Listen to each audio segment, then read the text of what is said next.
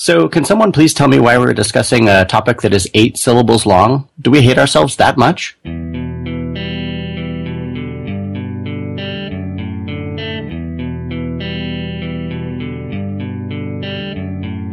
This episode is sponsored by Hired.com. Every week on Hired, they run an auction where over 1,000 tech companies in San Francisco, New York, and LA bid on Ruby developers, providing them with salary and equity up front.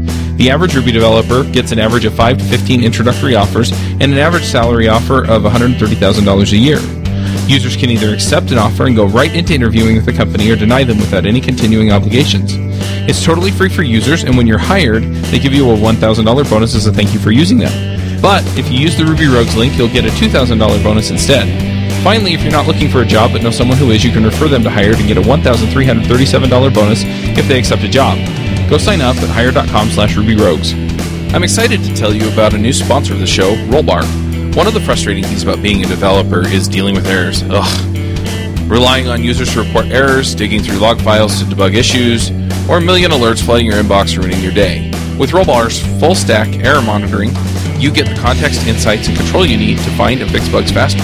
It's easy to install. You can start tracking production errors and deployments in 8 minutes or less, or automatically create new issues in GitHub, Jira, Pivotal Tracker, etc. We have a special offer for Ruby Rogues listeners. Go to rollbar.com/RubyRogues, sign up, and get the Bootstrap plan free for 90 days. That's 300,000 errors tracked free. Give Rollbar a try today. Go to rollbar.com/RubyRogues. This episode is sponsored by Shippo. Shippo is a shipping API that connects you with over 15 different shipping carriers such as FedEx, UPS, USPS, Canada Post, and UberRush in one integration.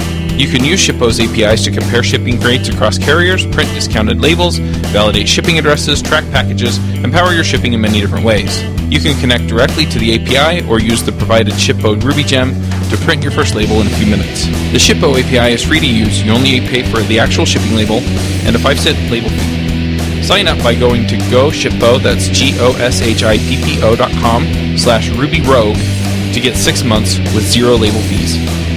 Hello and welcome to Ruby Rogues. Today on our panel we have Dave Brady. Sky TV listeners, press the red button now. Sam Livingston Gray. The only true wisdom consists of knowing that you know nothing. Hey, that's us! And me, Coraline Ada Emke, and we have a special guest today, Cameron Dutro. Hi, Cameron. Hello from San Francisco. Cameron, would you like to introduce yourself? Yeah, sure. I'm Cameron Dutro. I work at Lumos Labs. We make a product called Lumosity, which is an online brain training app and set of games. And I've been doing internationalization work for probably 5 or 6 years. So I started at Twitter and eventually moved to Lumosity. And yeah, just really excited to come talk to you guys today. Awesome. So I am very interested to hear how you got started doing internationalization. But first, I want to ask, what is the difference between internationalization and localization? I think that's something that a lot of people kind of get confused about. Yeah, that's a really good question. So the way that I think about this is that localization is the process of translating text. So you have some interface element or some message box or something like that you want to translate, and that translation in Spanish or Farsi or whatever is just basically a text replacement in most cases. So you have the English text, and then you have the translated text, and that just gets replaced in the UI element or the message box or whatever it is, the email maybe. So that's the process of localization, that's translating the text. And then internationalization is the kind of, I like to call it everything else, because there are a lot of other important things to do when you translate a website or a mobile app or something like that are not necessarily just translation related. So internationalization, for example, some of the tasks that come along with that would be equipping your application or website to be able to use translated text. There are other things like just making sure that your users are aware, they can see the website. It feels like a native experience to them.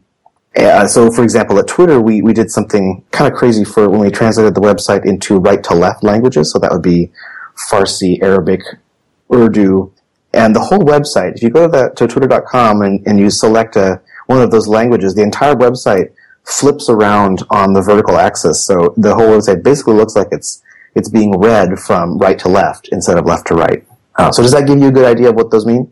Yeah, that's really helpful. Yeah. For our American listeners, how many people live in international? Oh my, so let's see. Probably the majority of the world's population. In Twitter, for example, I think 70% of all of our users were outside the United States. So the U.S. has something like 370 to 400 million people. And if you think of the population of the world as about 6.5 billion, 400 million is a drop in the bucket. I've been to International. It's huge. Right?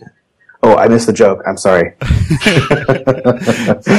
That is important. It is important to bring up the fact that, most internet users are not in the U.S., and yet the websites that we frequent, the websites that we build as developers, the tools we use, even the languages that we write in are sort of English-centric, aren't they? Yes, yes, absolutely. How bad of a problem is that, do you think, really? I mean, is it a serious problem with people not being able to get access to information that they really need because of a lack of, widespread internationalization? Or how much importance should we put on the issue? That's a really good question. So the companies that I've worked at, a lot of the revenue kind of goals that we have are rooted in having a product that can be reached by multiple, speakers of foreign languages. So, Twitter, for example, I mentioned 70% of the users were outside the U.S. The main kind of growth goals of Twitter were enabled by being able to reach people in other countries and other languages. And I think that in many cases, somebody who speaks Chinese, for example, would be hard-pressed to use a website in English because, not only is the language different, the character set is also totally different. So they really can't even try. They would have to wait for that website to be localized in Chinese. I think that also it's important to recognize that even the programming languages that we use as a developer kind of community are all based around English. So all the keywords and all of the looping structures, everything that we use inside a programming language are very much based around these English concepts. So we say if and then and while and do. Those things are very English based. So I think, and to some extent, it's nice to have this kind of homogeneous language in which to communicate to other developers. You can kind of think of like the language of mathematics in a similar way, where math is something that kind of transcends cultural boundaries, but it's not necessarily something that everybody can grasp right away.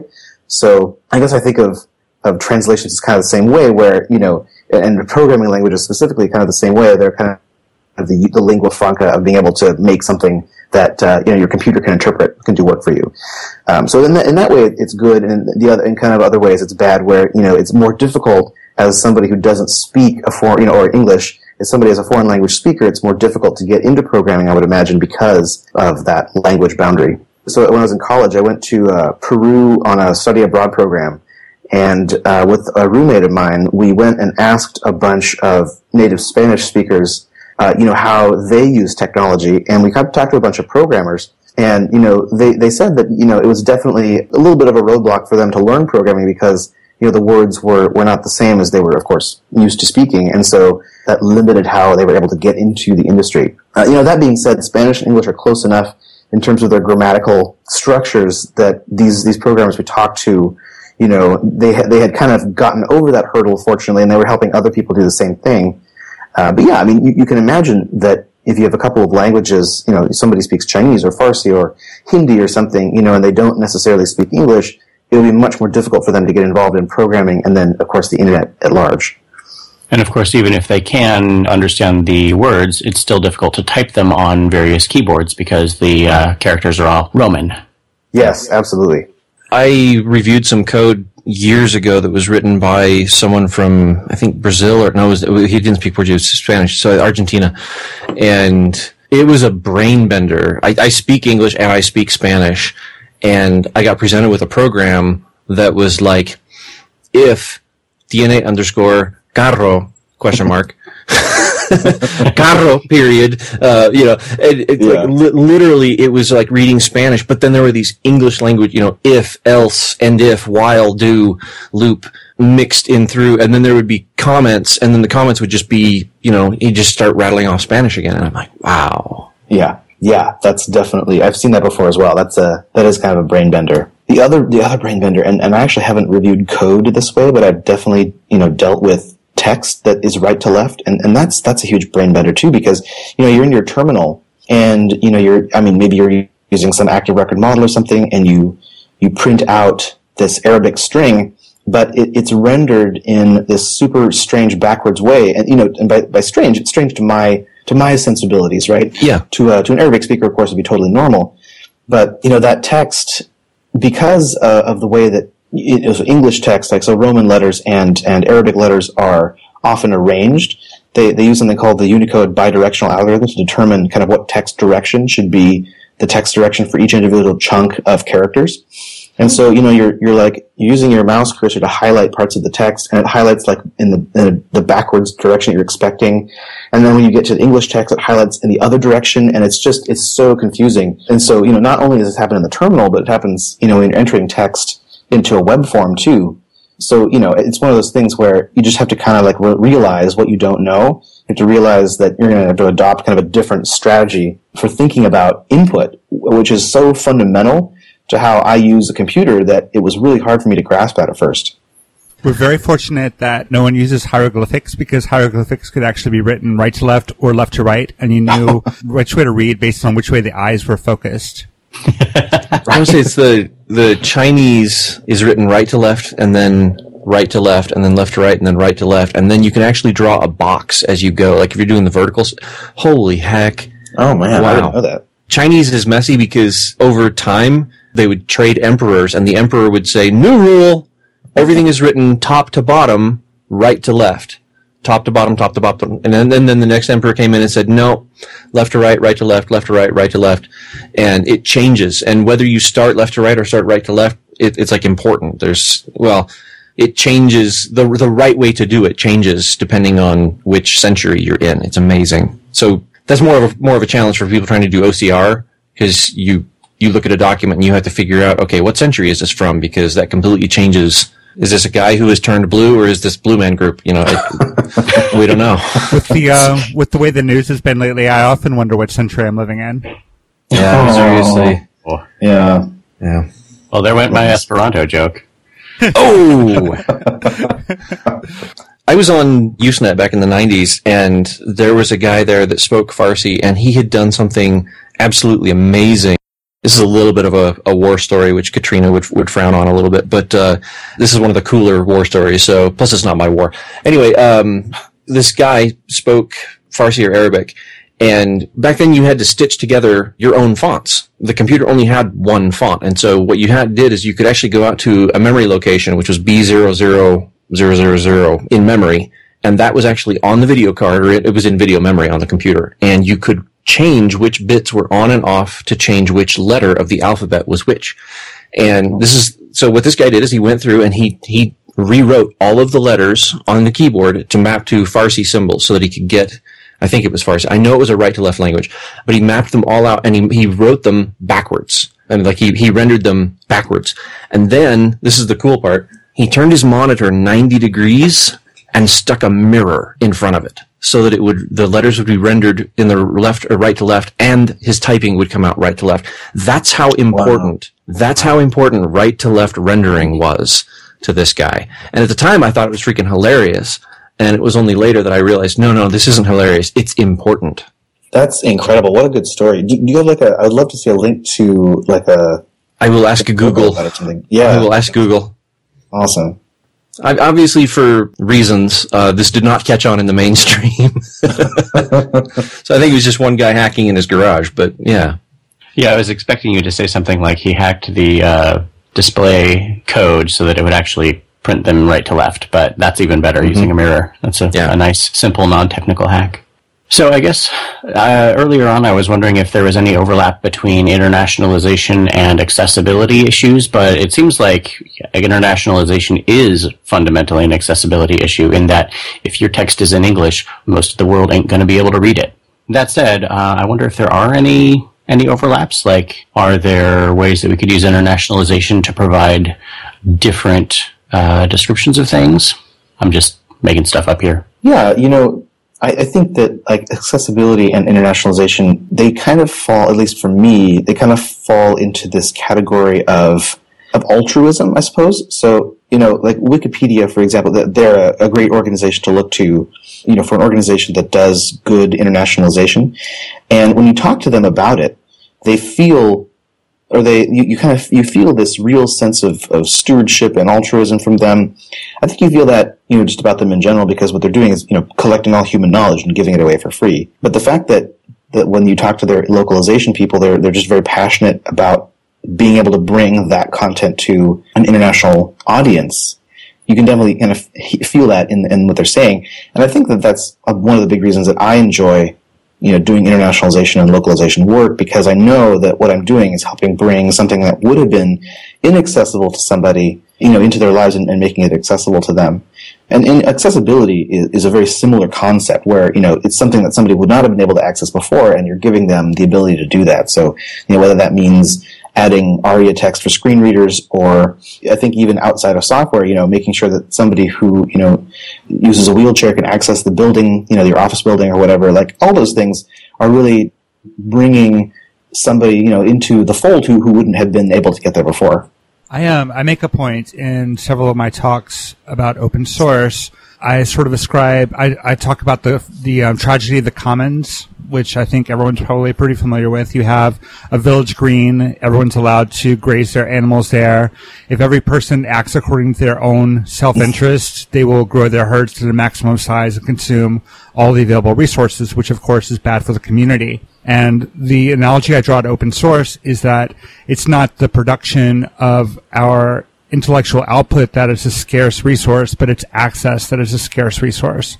And that what our established systems of power and dominance, and this includes cultural dominance, are doing are limiting the people who can even participate. And that's the true tragedy of the modern commons. So with internationalization, with accessibility, all of these things can be used to enforce a class distinction or enforce a ruling class, if you will, of the internet of people who are English speakers. And whether that's deliberate or not, it's a real tragedy. Yeah, I totally agree with that. And that maybe is kind of where that altruism comes from, because you're giving people, at least in the case of Twitter and Wikipedia, you're giving people, a voice that they wouldn't have had before. And I think people who, for example, Chinese speakers, they could have used Twitter beforehand, but they would have had to speak English, understand the interface. They could have tweeted in Chinese, I suppose. But that access is, I think that's also a big problem, just, globally and also just in the United States, where a lot of underrepresented minorities don't have access to a lot of things. They don't have access to education, they don't have access to, often food and things like that. And so, these people can be really invisible. And I go back to the internationalization arena here and, say that a lot of developers, I think, don't think about how their features and how their audience is more than just the people that are like them. So if they're English or they speak English, natively, and they're building a website for other English speakers, they don't often think beyond that. And I think that can be dangerous. Yeah, that's the thing that comes up a lot with discussions of diversity. Diverse teams solve diverse problems, because if you have a team that is homogenous, they are only aware of the problems that face their particular community or demographic, and they're unaware of the implications of the things that they write for people who are different from them. And then you wind up with things like Facebook's real name policy, which is problematic for a number of populations. Or try changing your name on PayPal if you're trans. Good luck with that. They actually tell you to cancel your account and start a new one because it's impossible. That's their actual recommendation. You cannot change your name on PayPal. Awesome. Wow. Cancel your account and create a new one. I'd do the first step. Wow. Yeah. That seems almost violent to me. I think it is by some definitions that it's a form of violence. I would totally agree with you, David. Right? I need you to cease to exist and come back as a different person. I just heard never mind, I don't want to go off on a tangent, but I have horror stories.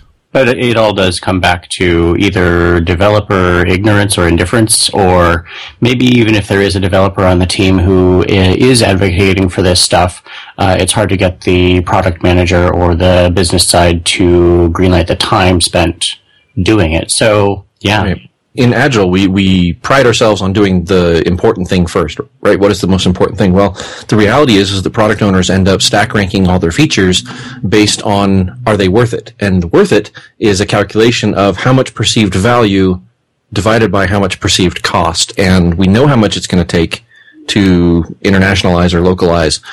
And if you have a whole bunch of, white dudes sitting around writing the code, they're going, well, they can speak English. There's no perceived benefit here. I take exception to one thing you said there, David. I don't think that as developers we do know the cost of internationalization and localization because it's not something that most of us even do. So, Cameron, I noticed that you created you've been involved in creation of a couple of tools. There's TXGX and something called Rosette. And I take it that one of those is more or less a library and the other one is more or less a service. Can you talk about those a little bit? Yeah, totally.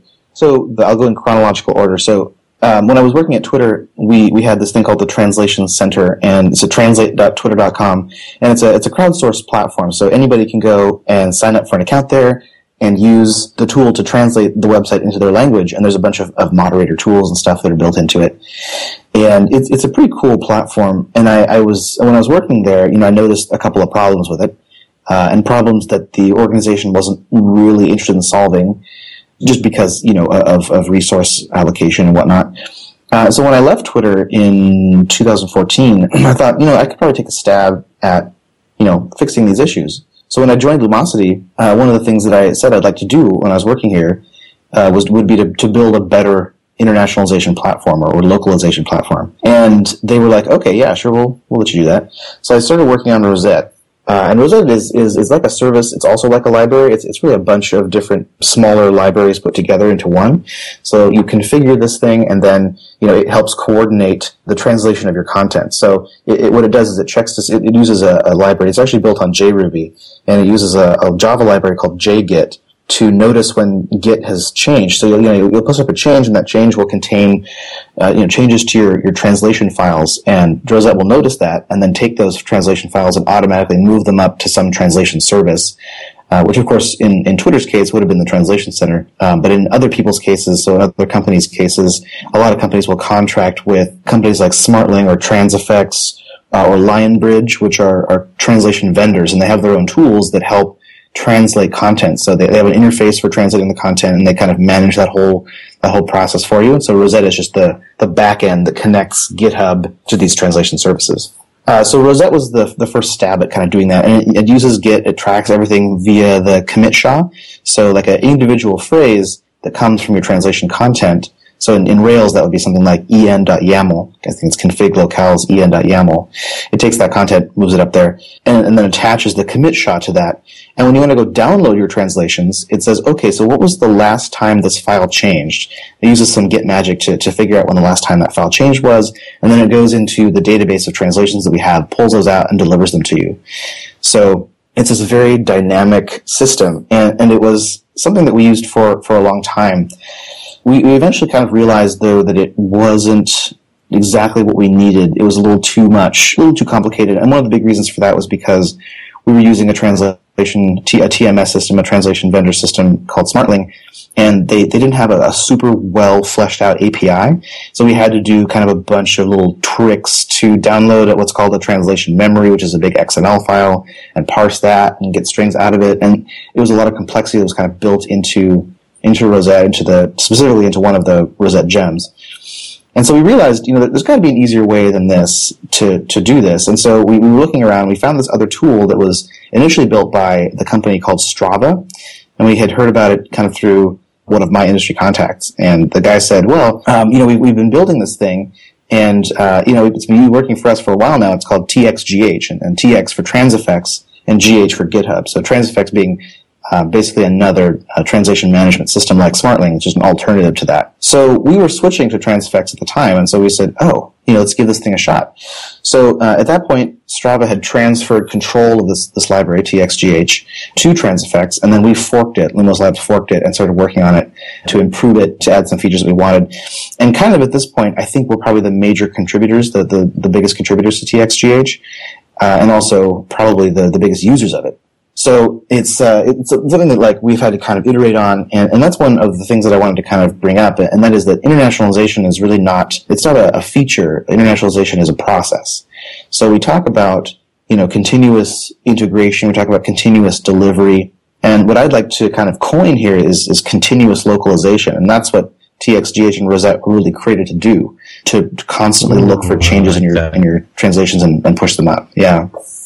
Yeah, in your pre-show materials, you talked about iterative processes, and it seems to be right in line with the way you're describing a good internationalization, localization process happening is that it is iterative, it is tied to development cycles, it is all those things. Absolutely. How feasible is it for a small company without a lot of resources, maybe without a resource to devote to internationalization, to actually get their website or their web application translated and keep it translated? That's a great question. So I've been at a couple companies before, and I've never actually bootstrapped or helped bootstrap a company from kind of zero to translated. So my answer is going to be a little tempered by that. But, kind of just the tools that I know of in the Ruby and Rails world, they're fairly easy to learn. The process is not hindered necessarily though by the tools. It's really hindered by, I would say, time that you need to take to do this to your website or your mobile app.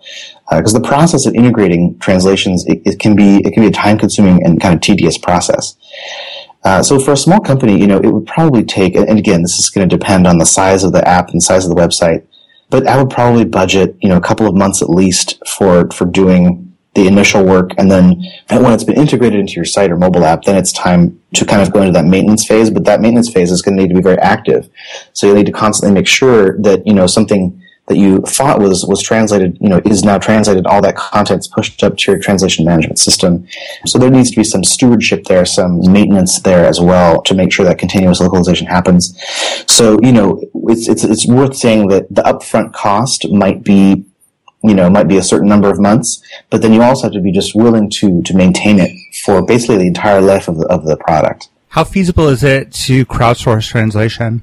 Well, so for Twitter, it really was a great solution because the users of Twitter were just very, very passionate people, and they still are, to this day. We had one translator who, the site was not even available in Chinese, but he went into the translation center and he basically hacked the URL. He changed the locale in the URL to Chinese, ZH, I think it was ZHCN he changed it to, and he went through and translated over 10,000 phrases in it was a couple of hours. Wow. And he realized after he had done this that he actually put in the wrong locale. He wanted to put in ZHTW. And so he went back and hacked the URL again and translated all 10,000 of those phrases again. Oh, so wow. in a 24 to 48 hour period, This guy translated 20,000. Yeah, it was crazy. So, and he was obviously just a very passionate Twitter user. He really wanted to see the website in his language. He wanted to bring it to his friends that maybe didn't speak English. And so, and we went to Google Translate and we checked his translations and we were like, no, he's actually doing this. He's actually just pounding out these translations one after the other. So, that kind of passion, that kind of drive, and that kind of user base is really a good candidate for doing crowdsourced translations, and that's why it worked for Twitter. I don't think that it works for every platform. So, so platforms like Twitter, like Wikipedia, maybe like Facebook. Facebook actually has, but they have inline translations. So you can go into Facebook and elect to translate it, and the entire interface kind of becomes live, and you can click on individual pieces of the interface and translate them. So they have some pretty cool tools for that, and it works for them really well too. But for a company like Lumosity, and maybe smaller companies out there, there's not that rabid user base who are just very, very interested in translating the website or the mobile app. So for those, I would say that most of the time you want to go with a translation vendor, somebody who's able to sell you the resources to translate. Sure. Translate. So what I'm hearing there is that if crowdsourcing is an option for you, you're popular and successful enough that you can afford to hire somebody to do it. That's not necessarily the case. I had a great experience with translation earlier this year with Contributor Covenant, the open source code of conduct. Someone posted an issue saying, hey, why isn't this available in other languages? And I was like, that's a great question. So I put out a call on Twitter for translations, and within a month, Contributor Covenant has now been translated into 16 different languages. And my rule was that it could not be the work of a single translator. Someone else who is a native speaker had to review the translation to make sure that the nuances were there. And it was an incredible effort that the community put forward, and I was so thankful and so humbled. So, that's still something that's possible. People are good sometimes. Yeah, that's a great example. That's very cool. Congratulations that the community was able to rally to do that. That's very cool. Yeah, I was really impressed. It was that was very great. I don't know, that's so maybe for projects that are just kind of inherently open, and Twitter's got a lot of flack recently for not treating their developers very well and other things like that. But the platform still remains a really cool platform. It's very dynamic. It's got a lot of individual people speaking on it. It gives a lot of people a voice, and it's totally free. So that being said, I think that's why you get the number of people who contribute the way they do on the Translation Center. And it sounds like you said it was the open source code of conduct, Coraline? Contributor covenant, yeah. The contributor covenant, I'm sorry, yes. So that right there also, obviously it applies to so many people, and I'm sure that a lot of people are very passionate about that. So they were happy to dedicate their time. And, a company like Lumosity really doesn't see that kind of engagement, I guess. The platform is still a great platform, and the games are fantastic, and I really believe in our mission, but it's a product that people really buy. It's not a product that people would use to communicate with other people, so it doesn't lend itself really well to that crowdsourced translation technique. Yeah. So a little bit earlier in the show, several of us went looking for a wonderful blog post called Falsehoods Programmers Believe About Names, which is wonderful, and we'll drop a link in the show notes. But I was wondering, how do internationalization issues affect database schema design? I mean, I know that how you store names and phone numbers is important. Are there other gotchas that will sneak in there? Wow, that's a great question. So you said database schemas. I'm looking at this article now. I haven't had a chance to read it. The idea being that not everyone has first name, middle name, last name. Oh, right. Or a name. Part of it, or a name at all. Yeah. Right. Yeah, that article, they get progressively harder. Like, everyone has a single unique identifying name. Everyone has a single first name, middle name, last name. Everyone has a name that can be represented in just one character set. Mm-hmm. And it ends with, people have names. And somebody calls him out and says, oh, come on, everybody has a name. And, can you give a counterexample? And he lists like 2 or 3 examples of people who don't have names. And what do you do in a system? We have bought into this falsehood so hard that we are blind to the fact that we have bought into it. We have an entire body of work based on whether or not someone has a name in the English-speaking world, right? We call that person a John Doe. Right? And the reason you have John Doe or Jane Doe is because you have a form that is relentless. You must type in a single first name and a single unique last name for this person. And I love Sam's question about database schemas, because all the internationals, I just realized, Sam, you totally just caught me flat-footed, because I'm realizing that, I always use the same schema, and then internationalization is just a translation layer on top of that to translate things to and from America. And yeah, this is a really interesting article. I'm enjoying it, and the number of things he has on his list, and then the one at the bottom, is the assumption that people even have names. That's really cool. Yeah, I haven't considered this before. Or really dealt with that before, and that's just one of my blind spots. Clearly, just having never talked to somebody who didn't have a name. The person who challenged the people have names thing says, "Come on, the person who was a John Doe had a name. We just don't know it." And he's like, "Can you give me an example of somebody who doesn't have a name?" And he's like, "Well, lots of infants are born and never named." Mm-hmm. And then he gave a really terrifying example, which was a fully grown woman born in Somalia, born into slavery, never given a name, all the way to adulthood, never has a name. Wow. Well, so since I asked the question, I should at least punt our readers to something to read about it, or pardon me, punt our listeners to something to read about it. And Karina Zona, for a number of years, has been giving a wonderful talk called Schemas for the Real World. Yes. Where she talks about some of the implicit cultural biases in the way that you design your database. I love that talk. It also touches on some gender issues as well. The myth that sex is a drop-down field. Right. Mm-hmm. Let alone a Boolean. Right. Now, come on, that's getting crazy, all right? It used to be just a Boolean, right? And then you said we couldn't have the gender binary. You took that away from us, and now you're saying, oh, God, we have to give you checkboxes now? You're not content with the list Free that we field provide? text. Yeah. Free field text is the correct way to solve the problem of asking a person's gender. Can we just say other, please specify? No, that's othering. Yeah, that's literally othering, isn't it? Literally othering. Okay, fair enough. I was starting questions humor territory, and then it hit too close to the bone. Yeah. Sorry about that.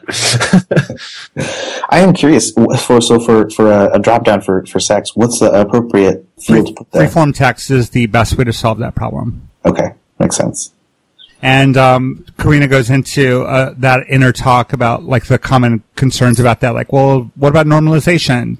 And it's like, actually, it's not that hard of a problem to solve when you look at the range of input values and you're able to make some decisions about how that data breaks out and still do some programmatic analysis of it. It does not break your analysis. So that was going to be my very next question, is that it's well and good to allow somebody to specify male, female, herm. I don't know what the other options are. But if you let somebody type something, and we're dealing with, at Cover My Meds, we deal with patient gender, and people, some of our customers out there are using a free-form field, and it gets tricky. And there's somebody on the people listening to the show, there's going to be somebody in marketing that's going to say, yes, but how do I know which color of shoes to try to market to you if I don't have, a Boolean field to swap on? And I like what you said about it doesn't break analysis. Yeah, I mean, you can simply ask people what their preferences are. Do you want to see advertising that is targeted to women, or do you want to see advertising that is targeted to men? You can ask that question without asking anyone to out themselves with regard to their gender identity. Mm-hmm. Right, there's another You can ask someone what their pronouns are instead of making tacit assumptions. So we've kind of gotten off the path here a little bit. But I have one job here. Yeah. That's to get us off into the weeds. These weeds are important, though. I mean, they really are. Definitely. I was going to say they're really cool, and I don't want to trivialize them. They are cool. I don't mean that in a trivializing way. I mean that in a sincere way. And this really is kind of the heart of I-18N and M10N and this stuff. That's sad when it's actually easier to say the numbers than it is to actually say the word, isn't it? It's interesting because programmers, we like to say, I like to solve hard problems. And we're faced with some very concrete hard problems. We're like, I really don't know anything about internationalization. I really don't understand this whole gender thing. It's like, you'll spend a weekend to learn Haskell, but you won't spend a weekend to learn best practices for internationalization. Seriously? Programmers don't want to solve emotionally hard problems. They want to solve intellectually challenging ones. Saying that's not intellectually challenging? I'm saying give me Try hacking your own brain to take out you guys. I would rather work on a Rubik's Cube all day than try to confront gender identity issues, right? Yeah. So I'm sorry, I spoke in first person, and I was using that as like the implicit we there. I'm not saying I genuinely feel that way, right? But I mean, it's easier to figure out how am I going to use the framework of this, that, and the other on top of Rails through the da-da-da. That's clean, and it's emotionally tranquil and sterile, and it's safe, and I can. We know when we're done. And we know when we're done. We get that sort of false feeling of security that, we've solved this problem now. It will not trouble us again. Yes. Whereas when you solve a hard emotional problem, you don't get that. What you get is more problems that and angry people. Grappling with. But yeah. Mm-hmm. Yeah, what I mean by that is you get new, harder problems that, first you had to deal with one thing, and then you expanded your understanding, and now you see other places where you can grow and learn. All software problems are human problems. Well, that too. Hey, didn't we have a guest at some point? Hi, Cameron. Hi, Cameron. Welcome back to the show. No, this is great. This is awesome. The discussion is totally awesome. I wanted to say that I agree with the idea of like this. One of the things that I've learned from the show, is that software is about people, not processes. It's not about, coding. Which is definitely a perspective that I hadn't had before I started listening to the show, especially in a lot of the recent episodes. And I started looking at all of these, internationalization problems that I deal with on a daily basis and thinking like how people-oriented they all are. Like if we were just, working with computers all the time, we wouldn't have to internationalize anything because everything the computer can understand is just ones and zeros.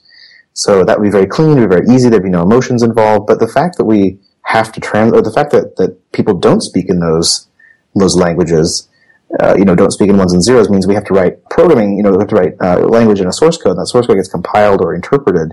That's kind of the same way or kind of the same thing that we're doing for people who don't speak English. We're helping them interpret this content that we have, in this other language that they speak.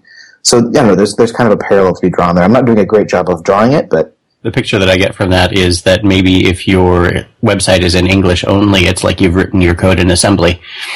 Right. It'll only ever run on one machine. Exactly. Yeah, that's a really good way to put it.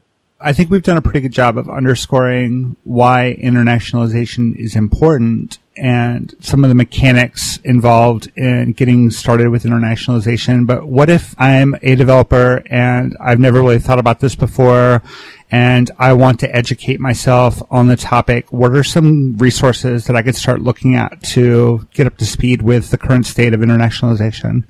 Yeah. Okay. So I'm coming at this from a Rails perspective, but I would think that most people, when they come at internationalization, they're doing so from the concept or from the perspective of a framework. So whether that's Rails or Django or, some JavaScript framework or, iOS or Android, they all generally have this concept of internationalization kind of built into them.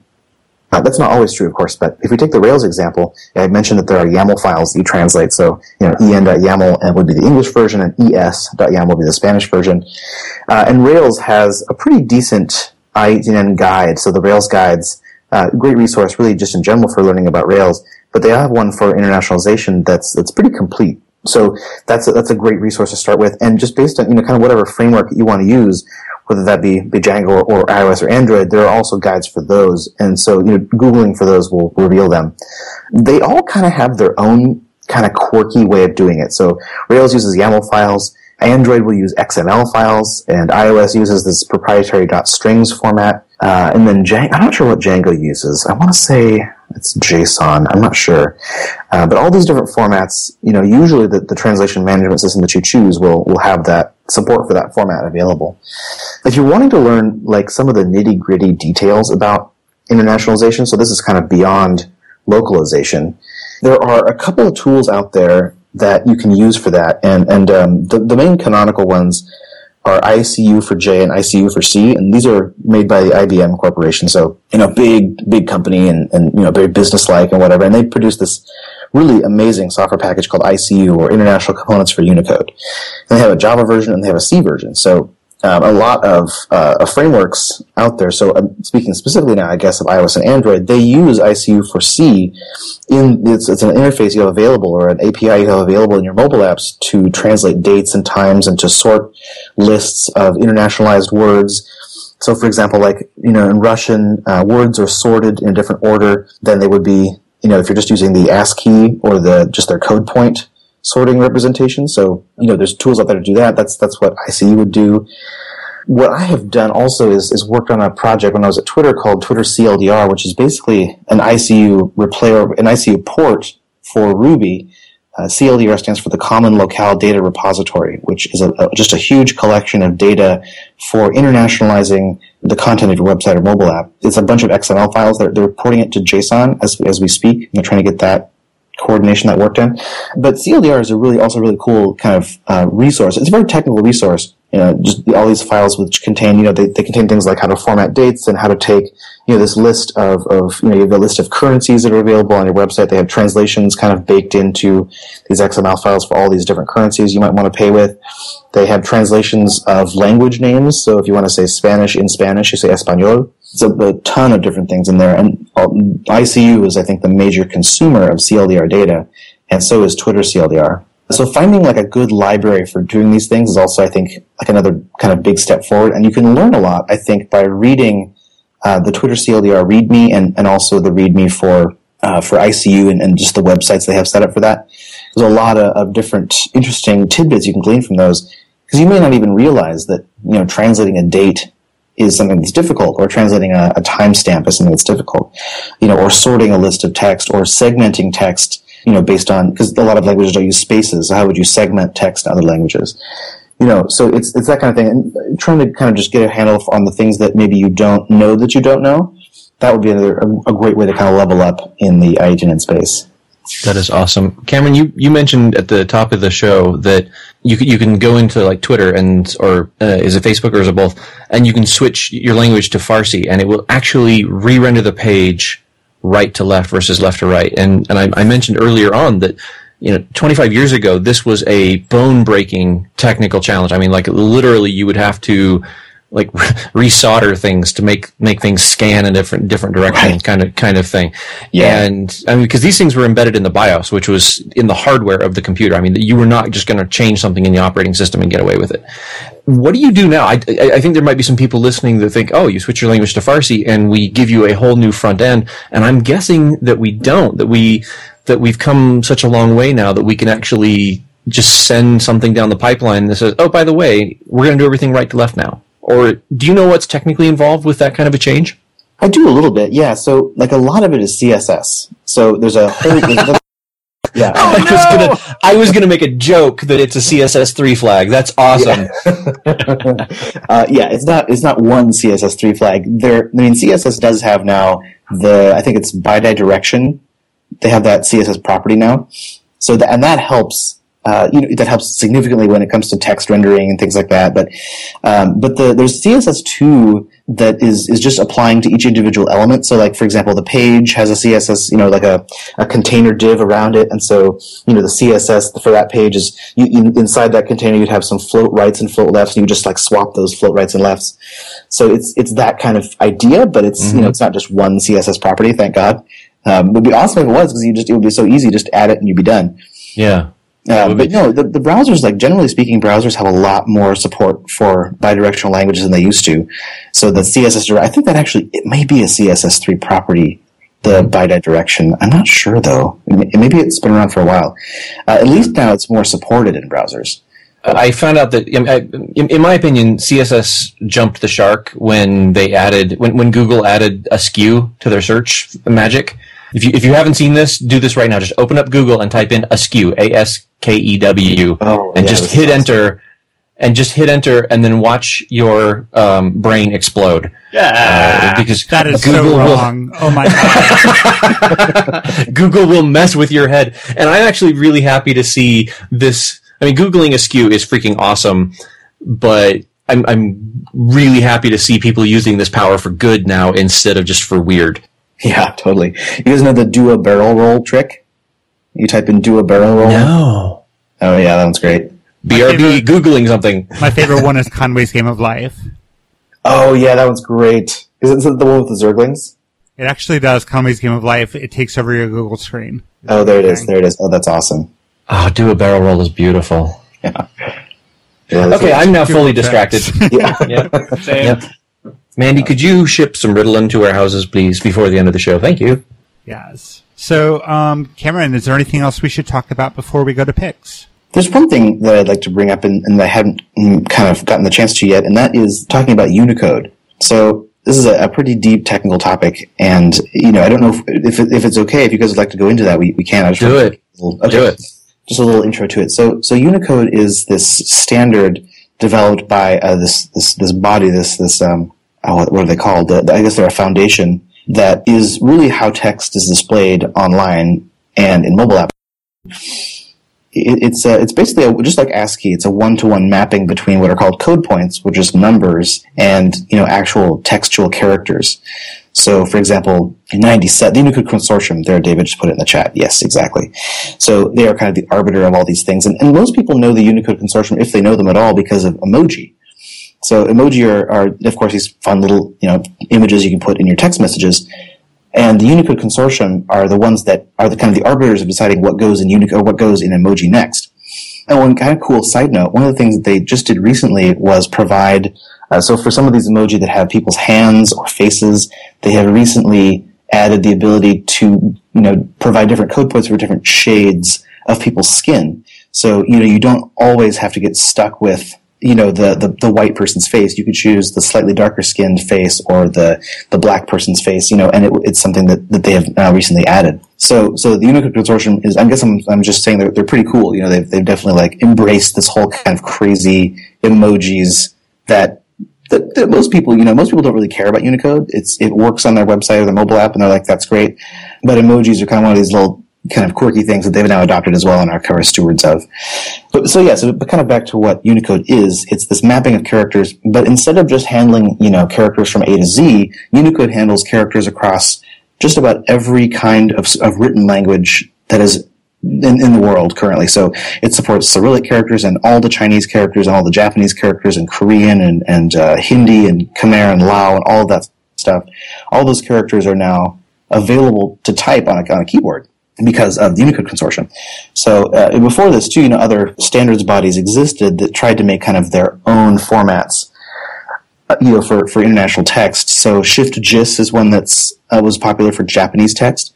Now, the problem with these, though, is that they weren't complete, and they all kind of had, you'd look at these different sets of code points, and they would have overlapping regions, and they were difficult to encode between. And so Unicode said, we can take all of these code points, and we can merge them into one unified set, and then hopefully that can get adopted by everybody who wants to use text on the internet. And for the most part, that's happened. So I think that we've kind of, as an internet society, we've migrated from ASCII and Shift-JIS and all these other kind of smaller formats, smaller code point mappings. We've moved from that to Unicode now. And I think that has only done great things for the internet specifically, and also, just for text being read on a computer anywhere. So your terminal now supports Unicode, websites, mobile apps, all that stuff. There's a great article in Model View Culture a little while back by a woman named Aditya Mukherjee called "I Can Text You a Pile of Poo, but I Can't Write My Name." It was actually critical of the Unicode. I should not laugh at that. Yeah, she's being critical of the Unicode Consortium because in her language, which is Bengali, it's treated as a second-class citizen on the internet, and that until 2005, Unicode didn't even have all the characters from the Bengali alphabet. So her example was if you wanted to write the word suddenly, you had to combine 3 separate unrelated characters, and it was sort of a convention, sort of like spelling out W with slashes. And even today, when she wants to write her own name, which is not only a common Indian name, but one of the top 1,000 names in the United States as well, the final letter in her name still doesn't have its own Unicode character. Oh, wow. Yeah, that's unfortunate. I do know that the Unicode Consortium is constantly revamping, the code point set. And the fact that they are a consortium, they're kind of a committee, I guess, and they're definitely the stewards of the standard. But it's a good point that you make here, Corline, that it's definitely got a lot of work to go. So yeah, I mean, we're definitely not done with the set yet. Yeah, it's not a solved problem yet. No, definitely not. It is worth noting that it has made great progress. I guess it's my point. There's been a lot of progress made because when I was on the internet for the first time in probably 2001 or something, when I was like 12 years old, the only character encoding that existed was, I think it was Western, what was it called? Western encoding or something, which was basically ASCII with a couple of accented characters. And, the Unicode really, it existed, but it was not widely adopted. And now, at least now we have this framework for defining other characters.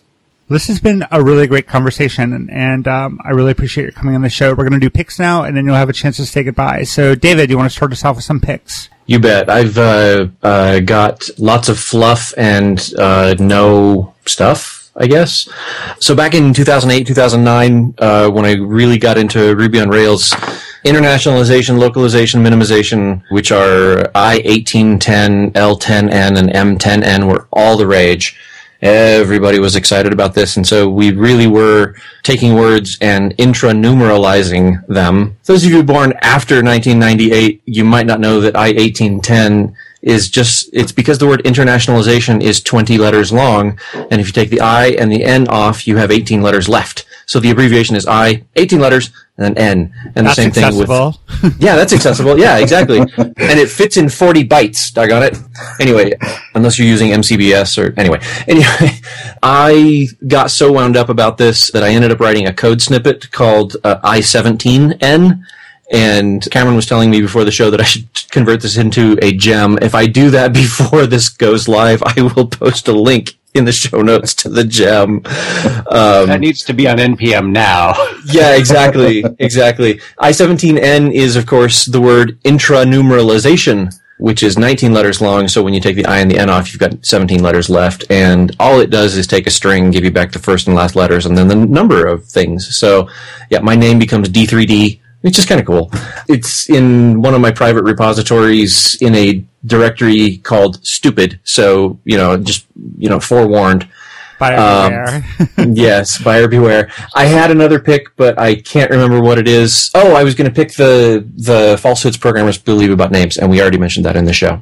So, them's my picks. Awesome. How about you, Sam? Yeah, I think I'll just do one today. The fellow people who have been on the call with me might have been wondering why I'm sort of antsy on the video, and the reason is this thing called the Mogo seat. It's sort of like a monopod for your butt. There's this extensible aluminum bit like a cane. At the bottom of that is this big sort of round rubber squishy thing that sits on the ground. And then at the top, there's just this thing that's shaped kind of like your pelvic bone. And you sort of lean back against this thing and it turns you into a human tripod. And as ergonomic equipment goes, this is reasonably affordable. It's $100, and it lets you sort of move around a little bit more naturally than you might if you're in a chair. And I find that it helps me stay at a standing desk longer than I would if I were just on my own 2 feet. So that's my pick. It's the Mogo seat, and I'll put a link in the show notes. Awesome. I have a pick I wanted to share. A couple picks. The first is a talk by Schneems from RailsConf 2016. The video is available now. It's called Saving Sprockets. And he kind of had a gimmick going. He came on stage dressed like Indiana Jones and kind of doing an Indiana Jones skit. But the talk was pretty serious. He talks about what happened when Joshua Peak, the maintainer of Sprockets, left the project. And he covers some really interesting points about like transition planning for an open source project and the fact that, you know, you might feel betrayed when a maintainer leaves, but maintainers don't actually owe us anything, but we do owe them respect. He talks about how the act of helping out with an open source project helps to retain and create new maintainers. And basically it's about acknowledging that maintainers won't be around forever and how can you prepare accordingly. So he shared the video of the talk on his blog, and he has a transcript available as well. I'll post a link to that in the show notes. The second pick today is a game. If you know me, you know I don't play games very often. I have a hard time getting engaged with games, but this one has kind of caught my interest. It's called Calvino Noir. It's on Apple's Best of 2015 list. It's a game with a film noir setting, which is probably why it appeals to me so much. You control 3 characters, each with different abilities, and you're moving them through these beautiful sets of 1930s architecture, and the whole game is shades of gray. It's a mystery plot that requires conspiring with multiple characters, and the main character provides a voiceover narration, just like in film noir movies. 7 levels, 3 acts, very well voice acted. It's available for macOS and iOS. It's available on Steam and for the PS4. And that's it, Calvino Noir. That's my pick. So Cameron, what are your picks today? Well, I'm a little disappointed that I wasn't on a podcast with an epic D. Brady hot sauce pick. But I guess that, you know. Okay, so teaser, I am tracking down one. A friend of mine, well, not a friend of mine, well, yes, a friend of mine. I do actually have friends, people. They just won't admit to it. And anyway, a friend of mine introduced me to a gentleman a couple weeks ago who mentioned a hot sauce. I can't remember the name of it. I'm trying to get back in touch with this guy to track this person down. I'm actually hunting down a rare sauce for you guys right now, and because he gave me a very specific food pairing for it that was just mind blowing. So I am working on it. I promise. Awesome. We are working tirelessly behind the scenes. Awesome. Okay, for my picks today, I want to lump kind of 3 different things into one pick that's for ICU and CLDR. So these data sets are very, very cool data sets. It's amazing that they exist. It's amazing that a company like IBM and other companies like Google and Apple all contribute to these things to make the state of internationalization better across, you know, basically all software. So what I want to do is pick ICU and CLDR. ICU is something that's written by IBM. They maintain that project. CLDR is written. It's a contributing thing that a lot of companies contribute to, and I'll put links to those as well in the chat here, and hopefully they can be moved into the show notes. And then also the gem that I have collaborated on with a number of other people called Twitter CLDR. There's a Ruby version of this and a JavaScript version of this. They're available on GitHub. And they're basically just ports of all these internationalization features from ICU to Ruby and JavaScript. Another pick I want to do is a fun kind of game pick. And this is a game called Hacknet. I was told by a coworker about Hacknet. If you've ever played Uplink, it's kind of a modern version of Uplink. Oh, cool. Ooh. Yeah. One of the cool things about Hacknet, though, is whereas in Uplink you would click buttons and there wasn't a lot of technical meat to it, Hacknet kind of tries to mirror as much as it can kind of the real world of using a Unix terminal. So you open up the game and you have available to you commands like cd and ls and cat. And there of course are Yeah, and these commands do what you'd expect them to do. There's a file system. You can look in the bin folder, and you can see you can SCP files. Literally, the SCP command. You can SCP files to your own workstation. So it's kind of a more nerdy version of Uplink, and I've been really enjoying playing it. There's a campaign, a storyline that goes along with it. So I have a link for that as well. It's something you can buy on the Steam store. I think it's only $5, pretty affordable.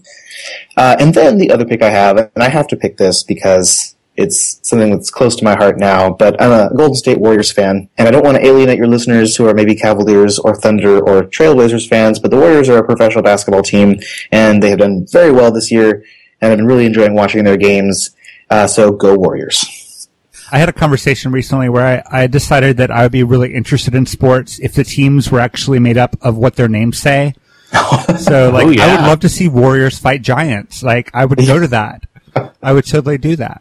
Yeah, that's funny. Their names are they're so not what they actually are. Although they have been battling this year for the top spot. So, yeah, I guess you could say they're Warriors in a metaphorical sense.